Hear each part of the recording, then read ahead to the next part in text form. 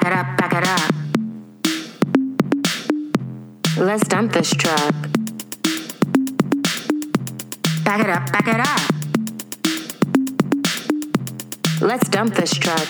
7 a.m. Hello and welcome to Bad Romance. I'm Jordan Searles. And I'm Bronwyn Isaac. And this week we are doing a film that has been on my mind since I saw it. I'm pretty sure I saw it when it came out or not too long after that. It's 2012's Liberal Arts. But before we get to the film itself, Liberal Arts is one of those movies where I started this podcast a while ago. I think the original iteration of it was in 2016, and then I brought it back again in 2017, and there's been a lot of changes. But Liberal Arts is a movie that has been on the list forever. It was on the original list. I was this is one that I need to talk about. And the longer we do the longer we did the show and the longer we didn't do it, it was just actually starting to stress me out, because it was just we have to do this. We have to do this movie so that I never have to think about it again, because this movie is terrible. It's real bad. It's real bad. It is. It is one of those movies that's trying so hard to be deep, and that always makes it worse when it bombs, because it's not just a funny movie that's not that funny. It's a movie that's really trying to say something. So then when it doesn't say anything, you're just God damn. That was a lot. Yeah, because I usually come to this show, with curiosity, and I'm usually pretty optimistic about what we're watching. And I just had no optimism with this. I just knew that it needed to be discussed. And because I am a completionist, I knew that I had to do it. But every second of this was hell. Every second of rewatching it was hell. Because when I originally watched it, I thought, no, I'm just being too mean. I'm just being too mean. And then I watched it again and I was no, I wasn't. When did you originally watch it? Did you watch it when it came out or a few years after? I don't know. I'm pretty sure it was a few years after. I can't remember if I watched it when I was still living in Georgia or if I watched it when I was in New York. It's really hard to tell. But, because it's a movie that I'm if I saw it when I was young enough, it came out in 2012, so I was already in my early 20s. But if it was something that came out earlier and I had seen it when I was young, I probably would have thought it was really good. Right? Yeah. It came out when I was 20. So by the time I saw it, I was at least drinking age, because I don't think I saw it the year that it came out. So I was old enough to know how full of shit everyone in this movie is. Just how full. Liberal Arts. Okay, it's a film from 2012. It was directed and written by Josh Radnor, most known for playing Ted Mosby on How I Met Your Mother. Yes, this is his second film. His first film was called Happy Thank You More Please, which I also have seen. And I think, if I remember correctly, it's a better movie than this, but we're still going to be covering it. So don't worry. He directed 2 films and we're covering both of them, because I don't know this man. Anyway, it stars him, Elizabeth Olsen, Richard Jenkins, Allison Janney, Elizabeth Reiser, John Magaro, who is a lesser-known actor, but I feel the need to name him, not just because he probably gives the best performance in this movie as Dean. Oh, yeah, for sure. But also because he starred in First Cow. First Cow represent. You gotta watch, if you're listening to this podcast, we're gonna talk about a movie that you absolutely should not watch. In the end we usually say whether you should, you don't. What you do need to watch is First Cow. Go watch First Cow. When you're done listening to this, watch First Cow. Bronwyn, have you seen First Cow? I haven't, so I'm gonna have to watch that tonight. Everybody's got to watch First Cow, because this guy, this actor in First Cow Mr. John Magaro, good job, sir. You did a great job. Whenever I've seen him, the few times I've seen him, he's always great. He always is completely in. He feels like a scene stealer to me. Oh yeah, total scene stealer. So we got him, and we got some character actors sprinkled in here, and then we have Zac Efron for some reason. We have Zac Efron. We'll get into his character in a little bit, but just like he is just the cameo king. That is basically, he is the magic side character. Yeah, this movie premiered at Sundance, which does not surprise me at all. Like, now that I've done 2 Sundance Film Festivals, I can honestly say this is totally a Sundance movie in the worst possible way. Like, there's the good part of Sundance, and then there's the movie that was clearly made to get into Sundance, and that is this movie. This movie is letting you know the whole time that it will go to Sundance, and this is going to, this is like the movie version of someone who says that they don't own a TV because they just read, and you're like, okay, I get it, you're better than me. That is exactly what this is. So obviously, last week we did Wimbledon, and this week we're doing liberal arts because we need to talk about Elizabeth Olsen. There's WandaVision, and we're trying to be current. Now, Elizabeth Olsen is a really interesting actress because for some reason everybody thinks that she just got good on WandaVision, and I am here to tell you that her very first movie, Martha Marcy May Marlene, is an incredible first performance. It should have put her on the map. She should have been fast tracked to Oscars right after it. It's honestly ridiculous. That Marvel is her big thing. Yes, everybody, you like your Marvels. I watched it. I watched all of WandaVision. This is not me shit talking Marvel. What I'm saying is that this is an actress who could get an Oscar if she got the right role. And you could tell that just from the... Did you see Martha Marcy May Marlene? Yes. Yeah. Yeah. And she's do you agree? She's incredible in that movie. Yeah, I agree. And I've been honestly surprised by how many people seem to have just kind of discovered her. I don't know quite how else to put it in the last few years. I've been shocked by how many people are like, I didn't know Elizabeth Olsen could act in the last few years, because I've just always known that. I was an Olsen super fan since I was 8. So to me, it makes sense. She watched her sisters and she started acting young, and then she started getting roles. I completely agree with you. I think she could get an Oscar. She just needs the right role. Yeah, Martha Marcy May Marlene was 2011, and she did that film. She did Silent House, which was a horror film that was a remake of an Uruguayan film. She did Peace, Love, and Misunderstanding, which I'm sure we're going to do on this podcast. And that's out the gate 3 movies. Liberal arts comes the second year of her making films, so right after that. So still pretty early on, and she goes on to do some films that I'm sure people thought were going to be big, but they weren't. There's Kill Your Darlings, which was about the beat writers. There's Very Good Girls, which is a film that she did with Dakota Fanning.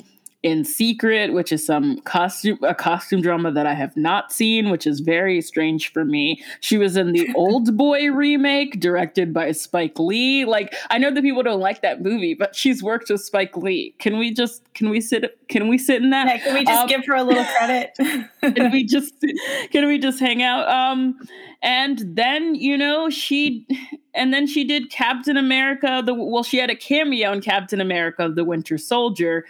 And I guess that was rearing up for Avengers Age of Ultron, which she does in 2015. But before that, she does Godzilla. She does the 2014 Godzilla, which I don't like it, but she's great in it. She does I Saw the Light, which is another movie that was clearly made to go to festivals. This one went to TIFF, and it is bad. It was about Hank Williams, and it was bad. I heard she was good in it, but it was bad. So then she just basically did Marvel for a bit, and then in 2017 she finally like started doing other movies that weren't Marvel again, and she did Ingrid Goes West, which she's incredible in, but I hate it. There's so much of this. Like her filmography for me is like she's incredible in it, but I hate this. I was thinking that. Yeah, it's very rare that I get to see her in something that I actually really like. But she's always bringing it. Like she's always all in. She's heightening the performance. Yes, totally. And it's very upsetting. Like, okay, so she's here, and it's sad that this is the one that I had to pick, but like this is the most obvious choice for the podcast. And yeah, I mean, we also did our whole How I Met Your Mother podcast, so it makes sense for us to cover Josh Radnor. So, Josh Radnor and Elizabeth Olsen, yes. Wow. Yeah, two birds with one stone. And, Richard Jenkins, character actor king. Like, if you want to, love him. My introduction to Richard Jenkins was 6 Feet Under, which you should definitely watch. He's incredible in that. And he's in like a lot of Coen Brothers movies. He's everywhere. Allison Janney. I mean, come on. It's Allison Janney. Like, yeah, I mean, we don't need to even, like, she needs no introduction. She's just like, she's Allison Janney. And if you see her, you should watch. Like, yeah. Anything that she's in. And, Zac Efron, he really needs no introduction. You know who that man is. The only person who I think, aside from, once again, First Cow, Elizabeth Reisner probably needs an introduction, even though she's one of those people that's in everything. She is in everything. Like, she's, I always think of her from Young Adult, but also she was in Easy. Yes. The Family Stone, Grey's Anatomy. Grey's Anatomy, so many things, but probably the thing that made her the most money was playing Esme in the Twilight movies. That was her. Yeah. And I'm glad that she has those checks, because she mostly does she's always working, but she mostly does small movies. So I'm glad that she got that big payday. So this cast, great cast, beautiful cast. Oh yeah, it's a great cast. There's a lot of potential. If you just look at the cast, you could get pretty excited for all that could happen. Yeah. I mean, Josh Radnor is interesting because he has only had substantial roles in 1, 2, 3, 4, like about 5 movies. 1, 2, 3. It's a small amount of movies, 2 of them which he directed. So that is his film career. He's also in Afternoon Delight, which is a Joey Soloway movie, and it's bad. So, Liberal Arts. It is a movie about a guy who works in a college admissions office at some New York college. We don't know which one. I was assuming NYU. By looking at the office, I was like, seems like NYU. Or... Yeah, I mean, I felt like it was implied that it was NYU, but it was funny because the campus is so not NYU. Like, the campus looks like some New England, it doesn't. Yeah, but wait. Did we see the campus? Because I felt like in the beginning it was just him at the desk. I mean, he says something in the beginning.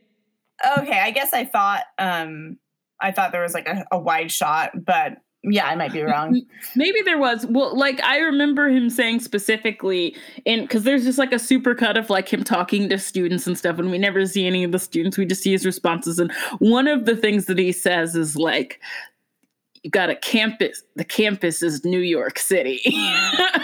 Yes, which is the classic. That is very, that's very NYU. That's also just very big city college with a sprawling campus versus a live-in campus with yards and versus the campus of the place that he goes to. Right. His former college. because I feel like if he was at Columbia or something, like Columbia has a campus, but like NYU I think you're doesn't. right. I think, I just kind of assumed, especially just the way, I mean, even the way it was shot and like the areas of New York that we saw, that would make sense. Yeah. So, he's 35 years old. He does college admissions. And, as you watch the movie, you realize that he does that because he's still like very obsessed with college. And that's his way of being close to it. But, it's so interesting that he's like disillusioned because it's like, you work in admissions. What did you think? Like, did you, I don't know. If you're so in love with school, then why not just like be a teacher? Yeah, I didn't understand that either. Like, that's never explained, too, because he seems to be, like, he really enjoys engaging with these college students in these, philosophical conversations. So it would make sense for him to go the teaching route in some level, or at least, like, be a tutor, Right. Doing administrative work at a college, that is not fun work. I've worked the office when I was a college student. It wasn't fun. And he has big teacher energy. Like his entire energy is a teacher. He's also just like obsessed with it's so weird that he works in admissions. So he works in admissions and he broke up with his girlfriend and we only see her in one scene. And the scene like she notices that he's got a new shirt. And he says, yeah, what do you think of it?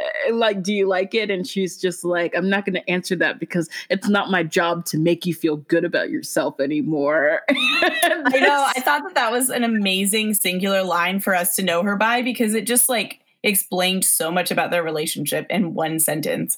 I will say writing wise, that was a choice. Like that gave us a very clear picture of how she felt.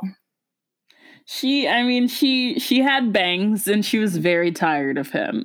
Yeah, pretty much. That's what we learned. I have this in common. And then she leaves, and then you got Elizabeth Reeser who works at the bookstore, and she's just like, oh, like your shirt. And, at which point, I think that's really interesting that the script needed her to say that. I mean, I know that it's because at the end, she comes back into the movie in a big way, but it's just so weird. It's just like one woman is mean to him, so another woman has to be nice to him. The world will not be balanced if women are not affirming him. So since one is tired of him, then we need to have another come through and show that she understands. Like she understands, this is a deep thinking guy and he wears cool shirts and he needs to know that. Yeah, and it's just like a regular shirt. Like you could take it off you could walk directly into Old Navy, pick it up off the rack, pay at the register, and like spend absolutely no time in the store. It's so weird that he cares. I know it's not like it has this really unique artistic design, or even like it's a band shirt for a band that his character loves. It's just like a shirt.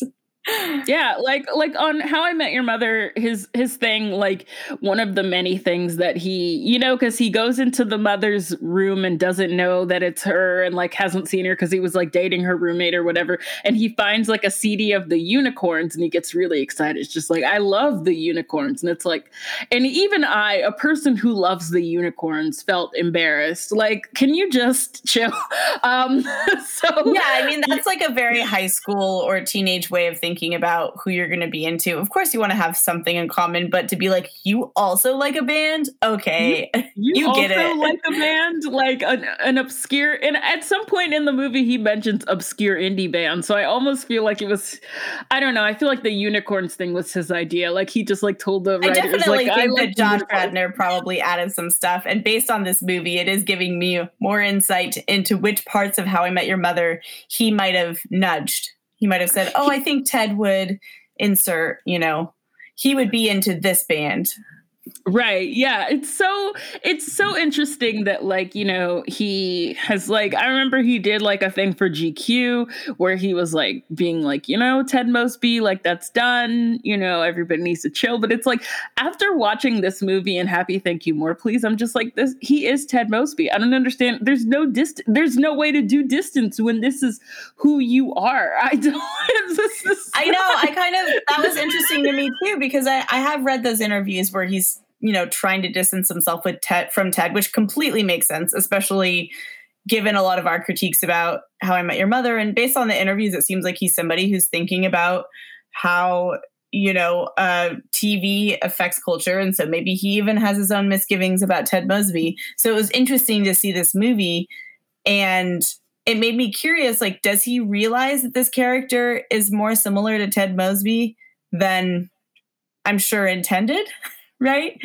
Yeah. Like this character is more of a loner. Like, this character doesn't have, like, the same friend group every day. Like, the context is different, but like this ideal around love, and this idea that, like, I think it's like the characters that think that they're deeper than everyone else.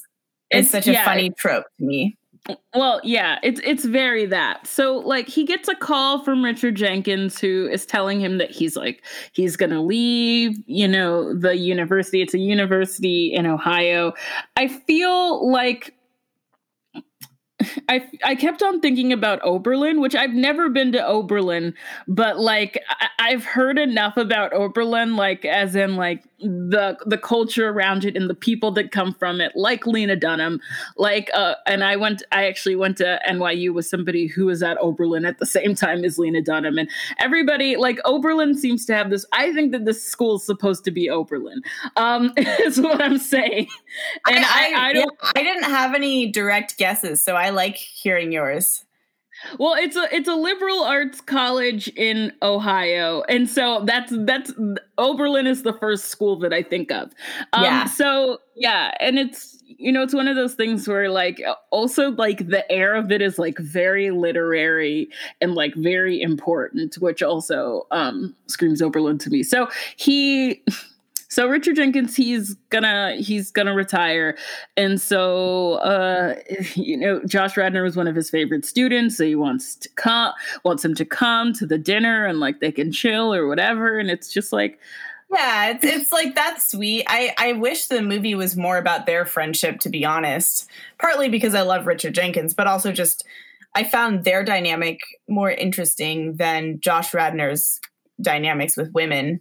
But yeah, he comes to basically see Richard Jenkins off and, hang out on his old campus a little bit. And it is there that he meets Elizabeth Olsen, because she is the daughter of two friends of Richard Jenkins. And so, like, the first night he gets there, they end up going to a dinner.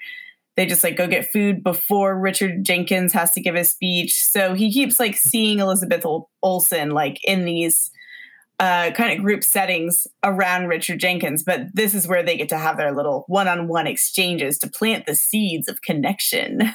Oh yeah, that happens at the party, but the dinner before the party is so funny, because, like, she's just, like, talking about improv and, like, how much she likes it, and she's, like, trying to explain yes and it's one of the most dorky conversations I've ever seen. I had such bad secondhand embarrassment during that scene. So, like, of course, once I find out that her character does improv, I'm like, oh, cool, this is going to be annoying somehow. Like, the movie will not let it. Like, there's no way this movie isn't going to make this annoying, right? Like, a character that does comedy, let's make it annoying. So then immediately, her mom is like, oh, I just don't understand it. Classic, right? Parents don't get it. And she's just like, yeah, I just love it because it's such a risk and you have to, like, let go and lose control. And of course, this is the first moment where Josh Radnor is kind of like, wow, like, he's, like, looking at her like, wow, maybe she has some thoughts. And then somehow yes and the rule of yes and comes up, and she's like trying to explain it to them.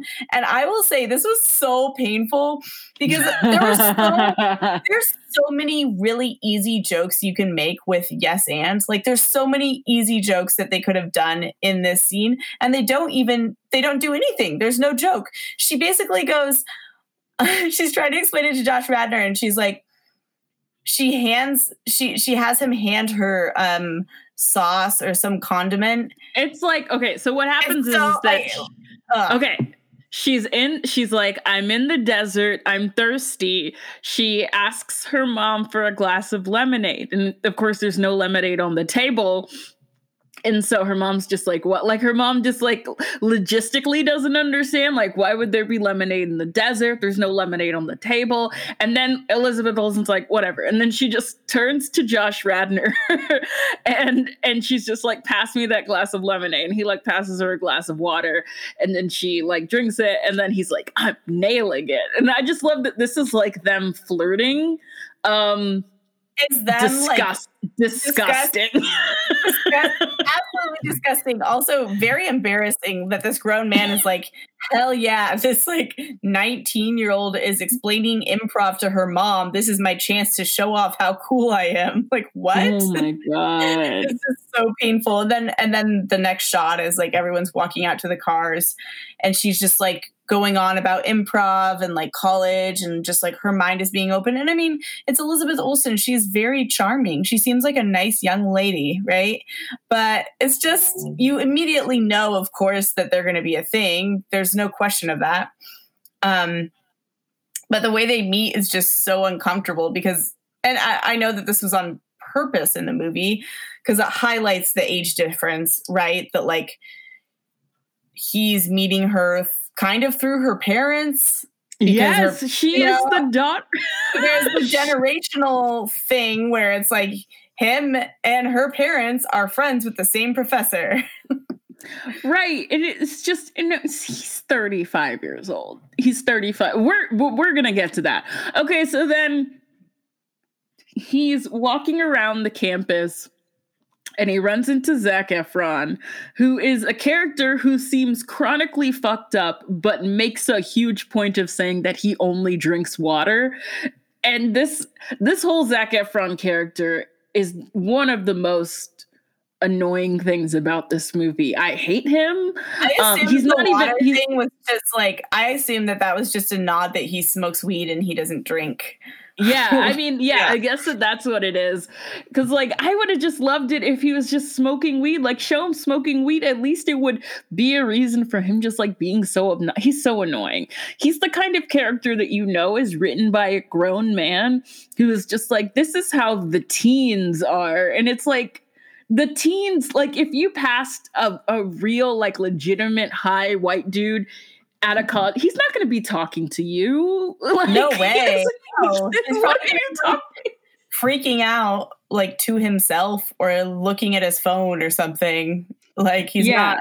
Yeah, I mean, Zac Efron's character is like one of those kind of classic characters where there's almost this magical element. It's almost like he's an angel appearing to give a message. Like it's that kind of energy. Like he's just high, sitting around campus. He starts conversation with Josh.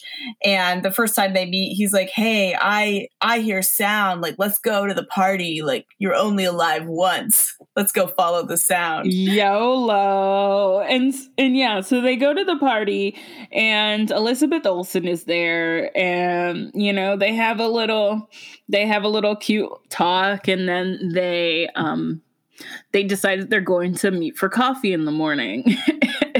They have like a little cute exchange where it's just like, oh yeah, like I'll meet you at like 9, and she's just like 11:30 because she's in college and she doesn't wake up early, which is bullshit. When I was in college, I woke up at like 7 a.m. every morning. What the fuck are you talking about? I had morning classes. Well, I felt like that. I felt like that exchange was her roasting the fact that he was making early plans after a party, like that he's like, let's get up at 9 after the party. Oh yeah. That might be what was going on. So he gets up and he's like waiting for her, And this is where we meet Dean, aka the only character in this movie that I was invested in. Dean, played by John Magaro, and Dean is very depressed, and he's reading Infinite Jest. And you know what? The thing is that this depressed teenager is allowed to read Infinite Jest. He is allowed to do this. What is unacceptable is Josh Radnor walking up to him, picking up the book, saying it's the best book ever written, and then just I just need to hold it in my hands. It's so obnoxious. And then he puts it down, and then Dean rightfully is just yeah, it's kind of fucking stupid that you're calling it the best book ever. I'm like, why is everybody so fucking hyperbolic about everything? And it's clear that the scene is supposed to be he's depressed and he's mean, but the thing is that he's right. He is right. Yeah, he's everybody at this school thinks everything's the best or the worst, and there's no nuance. And how can you objectively know that something's the best when you've only read whatever fraction of books that exist in the world that you've read? And yeah, it is supposed to establish him as oh wow, this kid is depressed, which yes, he is, but also he's right. Both can be true. Also, it is very strange for a man in his 30s to randomly just go grab this college kid's book with such authority, as if it's very much we're the only two people in this room that know this book exists, which is patently untrue. You're on a college campus. Even if no one else in that room has read David Foster Wallace, they know about him. I didn't know it was Infinite Jest at first until he made that quote about because I was that looks like Infinite Jest, but I'm not sure. And then he did a quote, and then I typed the quote into my phone, and it was David Foster Wallace. And I don't remember what was the quote. I don't remember the quote, partly because so much of this movie is written. I mean, there's so many moments where Josh Radnor's character is quoting something in this movie. It's insufferable. Where he's just as this great thinker said. I don't remember which Infinite Jest quote. Yeah, he quotes David Foster Wallace. You know, if you watch so I mean, eventually Dean apologizes, and he's just I don't know, he's just I'm sorry, I'm just depressed, I don't know why I'm snapping at you, which is really nice of him, because that's also something that I would do, but also Josh Radnor is really annoying. So it's just, I don't know, very endeared me to him that he apologized to this obnoxious 35-year-old man. He was very vulnerable. He was I just had this moment to myself where I thought, why am I snapping at this guy who likes the same book as me? And so that really plants the seed for them to have a connection. And of course, they're going to end up seeing each other more in the movie. They're all of their run-ins are on accident the first few times. It's because Josh Radnor is on campus, because he's hanging out with Elizabeth Olsen in the cafe. It's not until they've seen each other a couple times and Dean has basically shared in passing. Well, actually, Elizabeth Olsen is part of the reason that Josh Radnor knows how depressed Dean is, because she sees Dean leaving right after he apologizes. She comes in and she mentions offhand, she's like, oh yeah, he's super smart. He had to leave last quarter because he had a manic episode. I hadn't seen him since then. So Josh Radnor has this knowledge about Dean before Dean even really talks to him about it. He's like, oh, okay, this young man has been struggling, and so he feels more compelled to kind of reach out to him when he runs into him down the line. Yeah, which is good. I'm way more interested in that than the romance, because so they start talking or whatever. See, I need to even look at my notes because their entire romance was so exhausting to me. Yeah, okay. I mean, it's very they hang out at the party, they have coffee the next day, she's hungover, and I can't. they talk a lot. Like she's taking a class on classical music, and she's talking about like how it changed her life, and like, you know, they're talking about improv, they're talking about classical music. She's talking about like basically, like, you know, she basically acts like there's no one at the school that's like working on her intellectual register, and like she's just so excited I mean, which is like, you know, you're a college student, like it's weird because it's just like, I mean, she's 19, so like that makes sense. That's how a lot of 19-year-olds are. Like it's just a thing where like her behavior is so similar to his behavior, and it's because he's not, I don't know, it was just all together, it's just like so exhausting. I mean, that's something that like they literally say out loud in one scene. He's like, I can't tell if you're really advanced or I'm really stunted. And she's like, I'm really advanced, which is like, okay, honey, sure. We've all told ourselves that, like, you know, and again, I think her character is sweet, but she shouldn't be dating this Josh Radnor character, right? Like, I mean, I think she's a nice, smart 19-year-old. She's emotionally immature. He's very emotionally immature to a point that's almost predatory. Like, so he's the one. But yeah, I agree with you. The fact that they both have this whole, like, I'm the only person with thoughts in the room form of self-obsession that's really what bonds them, is both of them kind of being like, no one else is like awake, which is very funny to do on a college campus. It's not like they're coworkers and they're the only coworkers who like to read or something. It's like they're on a college campus. Most people are thinking about whatever you're literally at college. But yeah, she says something about like how no one here wants to improve, and I'm just like, okay, sweetheart. And they're also just like very like chastely romantic in a way that annoys, like when they're done talking, she's just like, we should hug, and I'm just like, oh, it's okay. She's the thing is that like, for me, like, I know that she's supposed to be 19 years old, but the register that she's working on just does not read as 19 for me. She seems younger, and I don't, yeah, I mean, it's interesting because her character, like, there's definitely ways. Her character is interesting because there's ways in which her character feels younger. I would agree. Like, she doesn't seem to have self-awareness in certain ways that I felt like I had at 19. But also some of her immaturities do feel very, like, kind of normal for a really young college student. And then there's areas where she feels older, so it's kind of confusing, right? Sometimes when she's chill, I'm like, I don't think a 19-year-old be that chill about this. And then other times she's like really naive, and I'm kind of surprised. I feel like her character was just written badly. Yeah. Okay. Yeah. So I'll just like give some more frameworks, and then we can talk more about this. So, before he leaves Ohio, she burns him a CD of like all of the classical music from her class, and like he's super touched, and he's like got it. And then she's just like, you should write me a letter. She's just like, you know, with pen and paper, you could seal. It's just like this whole thing that she's doing. And so he goes back to New York, and then they proceed to write incredibly pretentious letters back and forth to each other, in which they say things like, this concerto is no joke.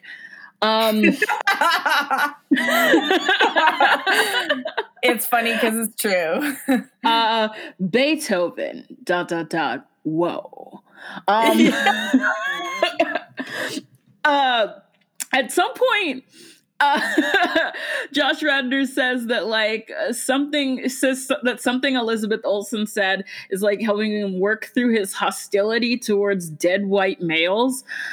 So here's the thing. all Josh Radnor likes is dead white males. That's such a weird thing for him to say. And it's not the first time he brings up race. He talks about like whiteness and like racism a couple times. And it's weird every single time because there's absolutely no part of his personality that acknowledges anything that isn't white. So why is he talking about it? I was absolutely thrown by that too, because I was like, okay, you haven't referenced any artists or writers who aren't white men. Like all of the people that you laud in your conversations, you know, with Elizabeth Olsen and with Dean are about white male writers. And like, there's not even like a relation. Like, it's not like he's like super close with anyone who's not white, or like, there's no one in the movie. There's no one in the movie who is like, except for the roommate, the one it's not roommate like in character. College he got obsessed with Fannin or something. You know, it's like he's just, I don't know. It's so weird. It's like he knows that he has to say something like progressive, and he just like keeps on throwing in things that like I don't think. Oh my god. Although I guess on that point, that is something that character would do, right? Like, is like say that and it wouldn't actually make sense, but that is kind of realistic. Yeah, pretend like that he has issues with dead white males. Okay, sir. And so most of the pretentious things that I read are things that Josh Radnor said, but Elizabeth Olsen gets in a line too. And this is the one that I wrote down was, she was talking about classical music and like all of the emotion in it. And then she says, are people writing music like this nowadays? If they are, I haven't heard it. And like the moment that she said it, hey, you know, I can answer your question, fictional character. Guess who's doing it? Composers for film scores. God damn it, it's right there! You would think that all these fucking pretentious... You know what's funny? These bitches don't know anything about movies. It's just like, you want some classical music? Fucking watch fucking any movie nominated for an Oscar. There's classical music. Like, what are you talking about? My immediate thought was, I thought about like Brooklyn Dad tweeting about Phoebe Bridgers, like when she smashed her guitar. You know how everyone was like, oh, like where he was like, I don't understand why she's smashing her guitar. And it was very like, this music isn't valid for smashing a guitar. And even though he likes bands that smash guitars, it just had that like boomer energy, like, and it was funny for this 19-year-old to say that. Like, it doesn't make sense. The kids are listening. I was like, what? There's so many things to unpack here. Well, because like later, like the big argument, she has two big arguments with Josh Radnor. One is about whether or not they're gonna have sex, and the other one is over the Twilight series. So Elizabeth Olsen loves opera, classical music, romantic literature, and fucking Twilight. That does track with the sexual repression. Totally. The thing about it is that like, I also liked a lot of like, I guess fancy, for lack of a better term, things. And I also read Twilight. And I'm open about reading Twilight, and I'm open about thinking that it's interesting. Here's the thing though.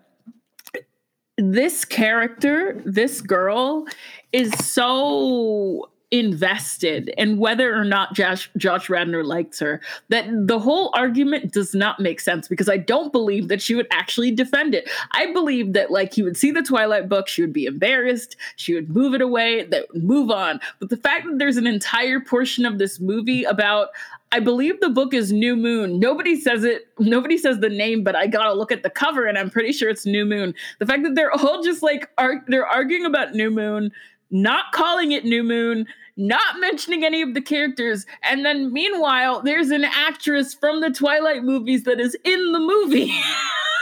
And that's just like, it's so weird, but I'm not saying that she wouldn't read it. I'm sure that she would, but I don't think it doesn't make sense that it would be their argument. And like, I understand like thematically why it's there, because it's like him realizing that she's young. That argument is when realizing that she's young, because they've been doing letters, and then she's just like, I want you to come back. And so he goes back to Ohio just to spend time with her. And so they have this whole thing, and so much of it is about Twilight. And then at some point she's just like, why are we arguing about these books when we're spending this time together? And like, you know, it's very clear that the argument is kind of precipitated by like her acting wildly out of character and him being uncomfortable with her being 19 for the first time. Like, it's so... Yeah, I completely agree. I also didn't buy that she would argue with him about that, because she's so invested in impressing him, but also she is invested in seeming more intellectual, and her character does not feel comfortable enough with herself or comfortable enough with nuance and contradiction in this way to be able to be like, yeah, I like this. That's enough. Because the whole rest of the time she's trying to prove that her taste is superior. So it felt like a disconnect for me. Right. Yeah. So this character, I just think her character was written so uneven, and like I just was so confused. Like I really like Elizabeth Olsen. I think she did the most she could with this character, but I don't really think that Josh Radnor knew who this character was. I mean, his character certainly didn't, but like, I don't think as the screenwriter, he knew who she was. Okay, so the problem, let's get back to the sex. So they have an argument about having sex, because she, you know, after their whole like argument over Twilight, she's just like, I want you to spend the night with me. I want you to have sex. And they proceed to have this whole argument about like, essentially Josh Radnor's like, you know, I'm the adult here. You don't know what you're doing. I'm not sure if you're ready for the emotional implications of what's going to happen. I'm not sure if you're ready, and like stuff. And then, of course, she gets angry and offended because suddenly he's treating her like a child. And that's, and that's honestly the most realistic part of the movie. The thing about it is, though, and I think that this is what I was trying to get at earlier. I'm not saying that, like, when they first met, she should have immediately jumped his bones. What I'm saying is that their entire correspondence has no sexual energy at all, or any, like, no romantic energy either. Like, the letters that they write to each other could so easily have been, like, I don't know. Or yeah. Like, I mean, he could be like her older brother's friend that she's known since she was a baby. Like, I completely agree there. Because I think the scene where she asks if she can hug him is so weird, because I feel like it's trying to say this is the beginning of a physical, they're crossing a physical line, but a hug is really not that line. It was awkward. That's for sure. Yeah, so that's the thing. Like, there is no sexual energy, and I mean, they don't have chemistry. There's no sexual energy between them, and so like it's a thing where this is really dicey territory, because she's 19, but it's also like this movie wants us to see her. This movie wants us to see her as a child and a woman at the same time. And it's so exhausting. And it makes it really hard to talk about, because I just really, and it's not like people have like compared it to like Woody Allen in terms of like what it's doing. And I don't think it's quite that. I mean, you can tell that Josh Radnor is a person that likes Woody Allen movies while you watch this. You can definitely tell. Yeah. But it's also clear that he's aware of how the ways in which he's not supposed to be creepy. But the thing is that he's writing this character who could easily be in a Woody Allen movie, but he's trying to make it not seem creepy. So, like, the unevenness of her character doesn't work because he's not a Woody Allen character. He's smart enough to know when he's crossing a line, Right, and yeah. and so it's just like, and he's got a very strong moral compass in a way that a lot of Woody Allen characters do not have. So it's just where we're at. It's just a very, it's all very confusing. Yeah, it's the confusing energy. because it's like, why explore this theme if it feels obvious that he knows this theme is tricky to explore, or there's not really anything to say there. Like, what's the theme, right? The theme is that he is, approaching middle age, and he peaked in college, or that's how he feels about himself. He feels that he peaked in college. He misses it. He wants to relive it. He has this connection with a 19-year-old, and it makes him feel like he's back in college in a good way. But the whole time he knows, like, I'm not in college. And Richard Jenkins even catches them, eating together on campus. And Richard Jenkins pulls Josh Radnor aside and is like, I have taught here a really long time, and I still feel 19. He's like, I still feel 19, but I look in the mirror and I'm not 19. I'm an old man, and I've had to remind myself. Richard Jenkins isn't like, oh, I had to not hit on the students. He's just like, I have to remind myself that I'm the adult, and that, like, just because I feel young doesn't mean I am young. And that's his way of basically saying, hey, dude, like, don't get with a 19-year-old. Like, right. And like, yeah. And if this was a Woody Allen movie, Richard Jenkins and him would have a very different conversation. And the conversation would just be like, oh, you're interested in her, like, it would be something weird. It would be something like, I'm getting tired of my wife and I'm thinking about getting a younger girl. Like the whole energy would be different. But like, for sure. Yeah. But it's just like, you can't just chastely exchange letters with a 19-year-old and then just be like, and then like expect us to be like, okay, there's a romance here. You have to decide. And I'm not saying that they had to have like dirty letters or something, but there had to be some kind of indication of some kind of sexual energy before that. And there wasn't any. So yeah, I totally agree. Yeah. It's just, it's made worse by the fact that, like, they shoehorn in I mean, if you could even call it a love story, they like shoehorn in another woman. They bring her back, right? Right. They bring her back. Elizabeth Reeser plays like a character named Anna, and she's brought back at the end to just be in a few scenes so that Josh Radnor can end up with someone who's the right age. Yeah. Oh my God. They're like, even when they're kissing near the end, he says like age appropriate, and it gives her pause, and then she goes back to it. I hate that, because a woman in her 30s would hear that and just be like, absolutely not. I am. Oh my God. If I made out with a guy and he was like age appropriate, I'd be like, you know what? I don't have time for whatever this is. Like, you're disgusting.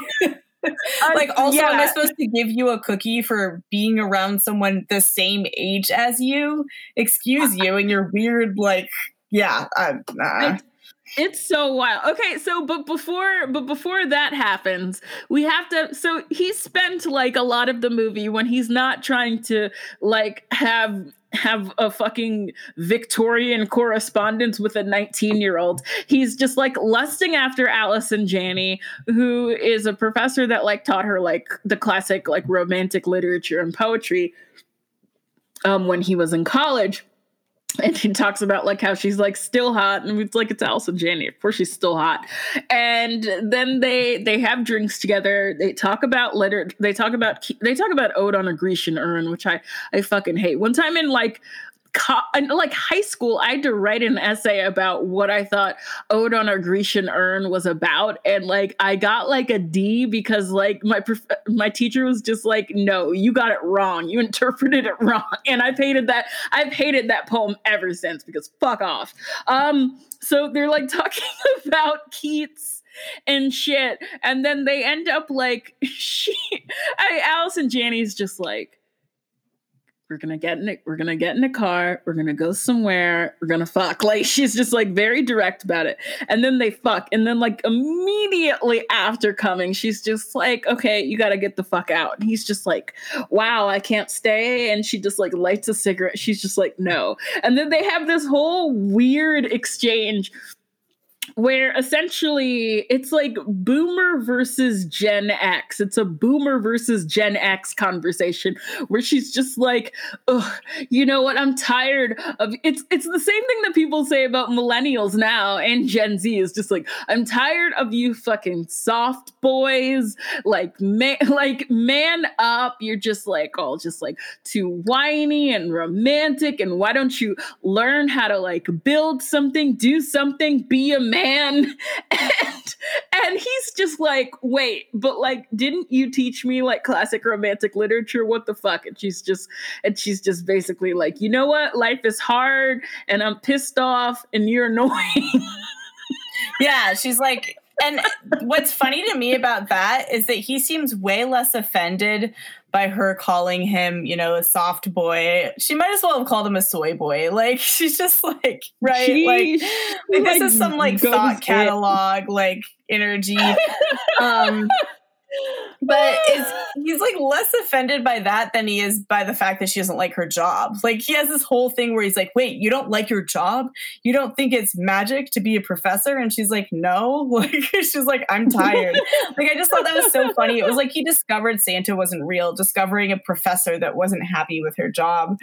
And like, I'm like, how are you in your mid 30s and you don't realize that there's people who don't enjoy their jobs? Like, what is this moment for you? And then he's like, well, you know what? Maybe I am soft. Maybe I am gooey, but like, you're part of that. Like, you planted this literature in me. You've like, this poetry has changed who I am. And so like, you're part of that, whether you accept it or not. And it's definitely one of those scenes where it's supposed to be a capital M moment. And I was laughing. Yeah, no, because he sounds like an asshole. I mean, like, they both do, but like she's at least an asshole that like I understand where she's coming from. Like, her boomer energy is like through the roof, like boomer levels on high. But like what he's doing is just like, isn't there anything better than being a tenured professor? How could you not be happy? And it's like, what? She's fucking you. Yeah, she's obviously not happy. She's obviously not happy. She asked you to come to the car. She drove you to her room. She had you fuck her. She fucked you, and then she told you to leave. Like, yeah, it's like, no, she's obviously not happy. And it's weird that he's just like, he's so hurt. That entire exchange is weird. And it's like, I mean, he has such like 14-year-old who bought a Moleskine energy. Like, yeah, like he reminds me of like myself when I was like in middle school, like just being like, no one else has read a book or listened to a band, and like I'm like deep and sad, but he's like a grown adult. He really is. And I don't know, like that's the yeah, that's like the turning point where he realizes that like he needs to be an adult and he needs to. Oh, also there's also a good scene with Dean where he's just like well, because like Dean, he has to come back to the campus because Dean does a suicide attempt, and Josh Radnor realizes that like basically like, because what Dean needed is like support and like mental health, like mental health, and you know, he needs, you know, guidance. He needs help. And all Josh Radnor really had for him was like, isn't college magical?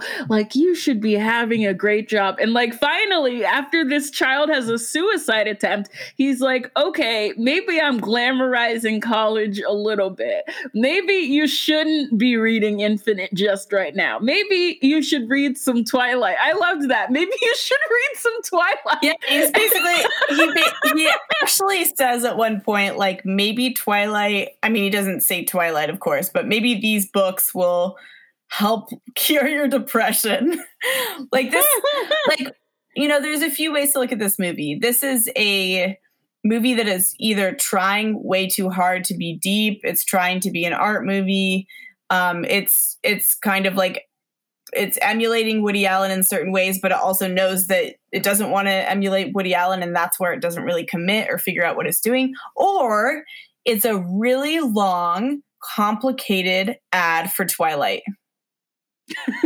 And I think that I could get on board for it as a long ad for Twilight. Am I going to watch it again? No. But looking at the time I spent watching it, I feel better about it, framing it in those terms. Oh yeah, no, I mean, this movie definitely made me come away with, I could crack open Twilight again, or I could watch the movies, because I have more fun watching them than this movie. 100%, the Twilight movies are more enjoyable than this. It's so.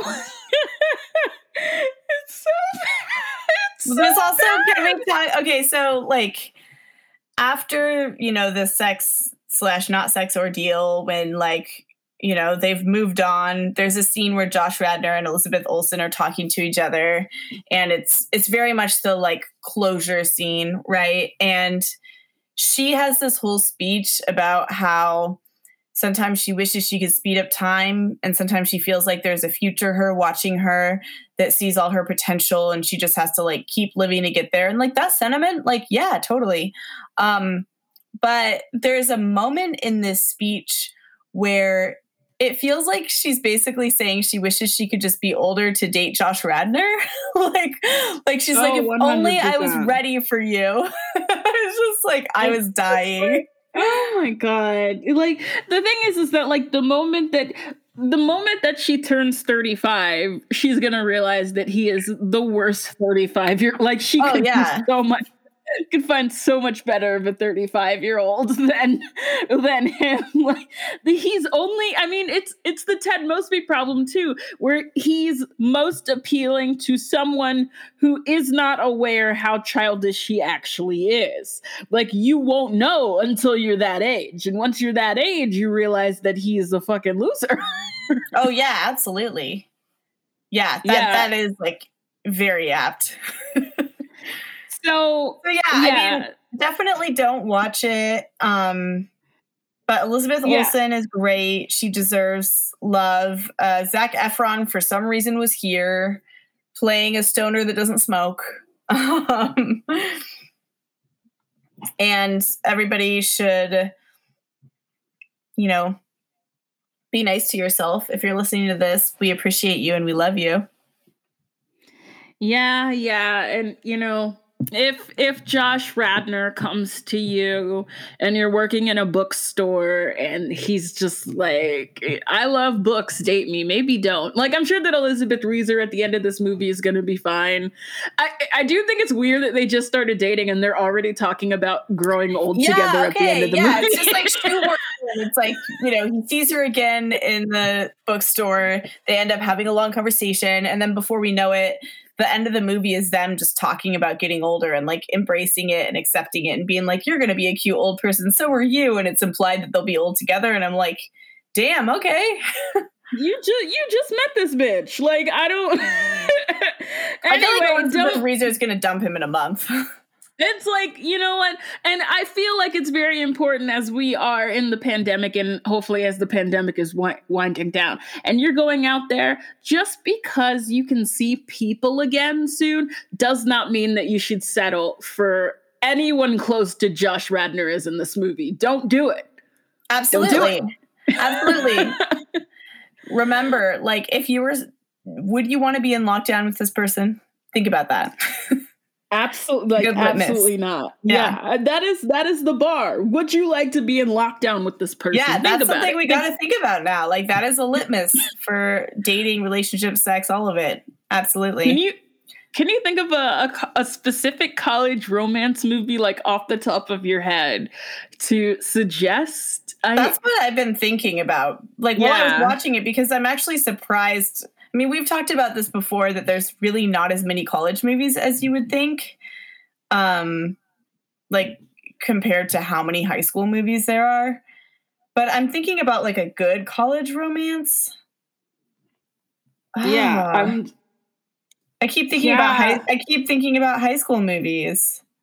Yeah, and like I googled like college romance movies, and they just gave me high school movies. Yeah, I don't know. Yeah, I don't know. Does romance happen in college? I don't know. Like, I know that there was a very recent college romance movie called Shithouse that came out, which was also distributed by IFC. This movie, Liberal Arts, was too. But I don't really like Shithouse for similar reasons for that I don't like this, because the main guy character is so annoying and so whiny, and I think that that's considered the appeal of Shithouse, is that it's like a sensitive like boy. It's a sensitive, I don't know, is it a millennial, a sensitive millennial Gen Z cusp boy, and people seem to like Shithouse. I don't. But, give it a try, see what it is. I'm sure that like as soon as we I'm going to think of something as soon as we stop recording. I know, me too. I'm scouring my brain. But you know what? We can always tweet it out when we post this if we think of something. Yeah, so I don't know. Try Shithouse. Anyway, take care of yourself. Yes. Drink water, wear your mask. If you can get vaccinated, please do. I still need to get vaccinated. Me too. Yeah. So just take care of yourself. It's been hard. It's been like over a year of quarantine now, and we've all been through it. So definitely take care of yourself and do not watch this movie. Yes, agreed. Agreed with all of that. I'm Bronwyn Isaac. I'm Jordan Searles. Bye. Bye. Yeah. Back it up. Let's dump this truck. Yeah. Back it up. Yeah. Let's dump this truck. Maybe tomorrow.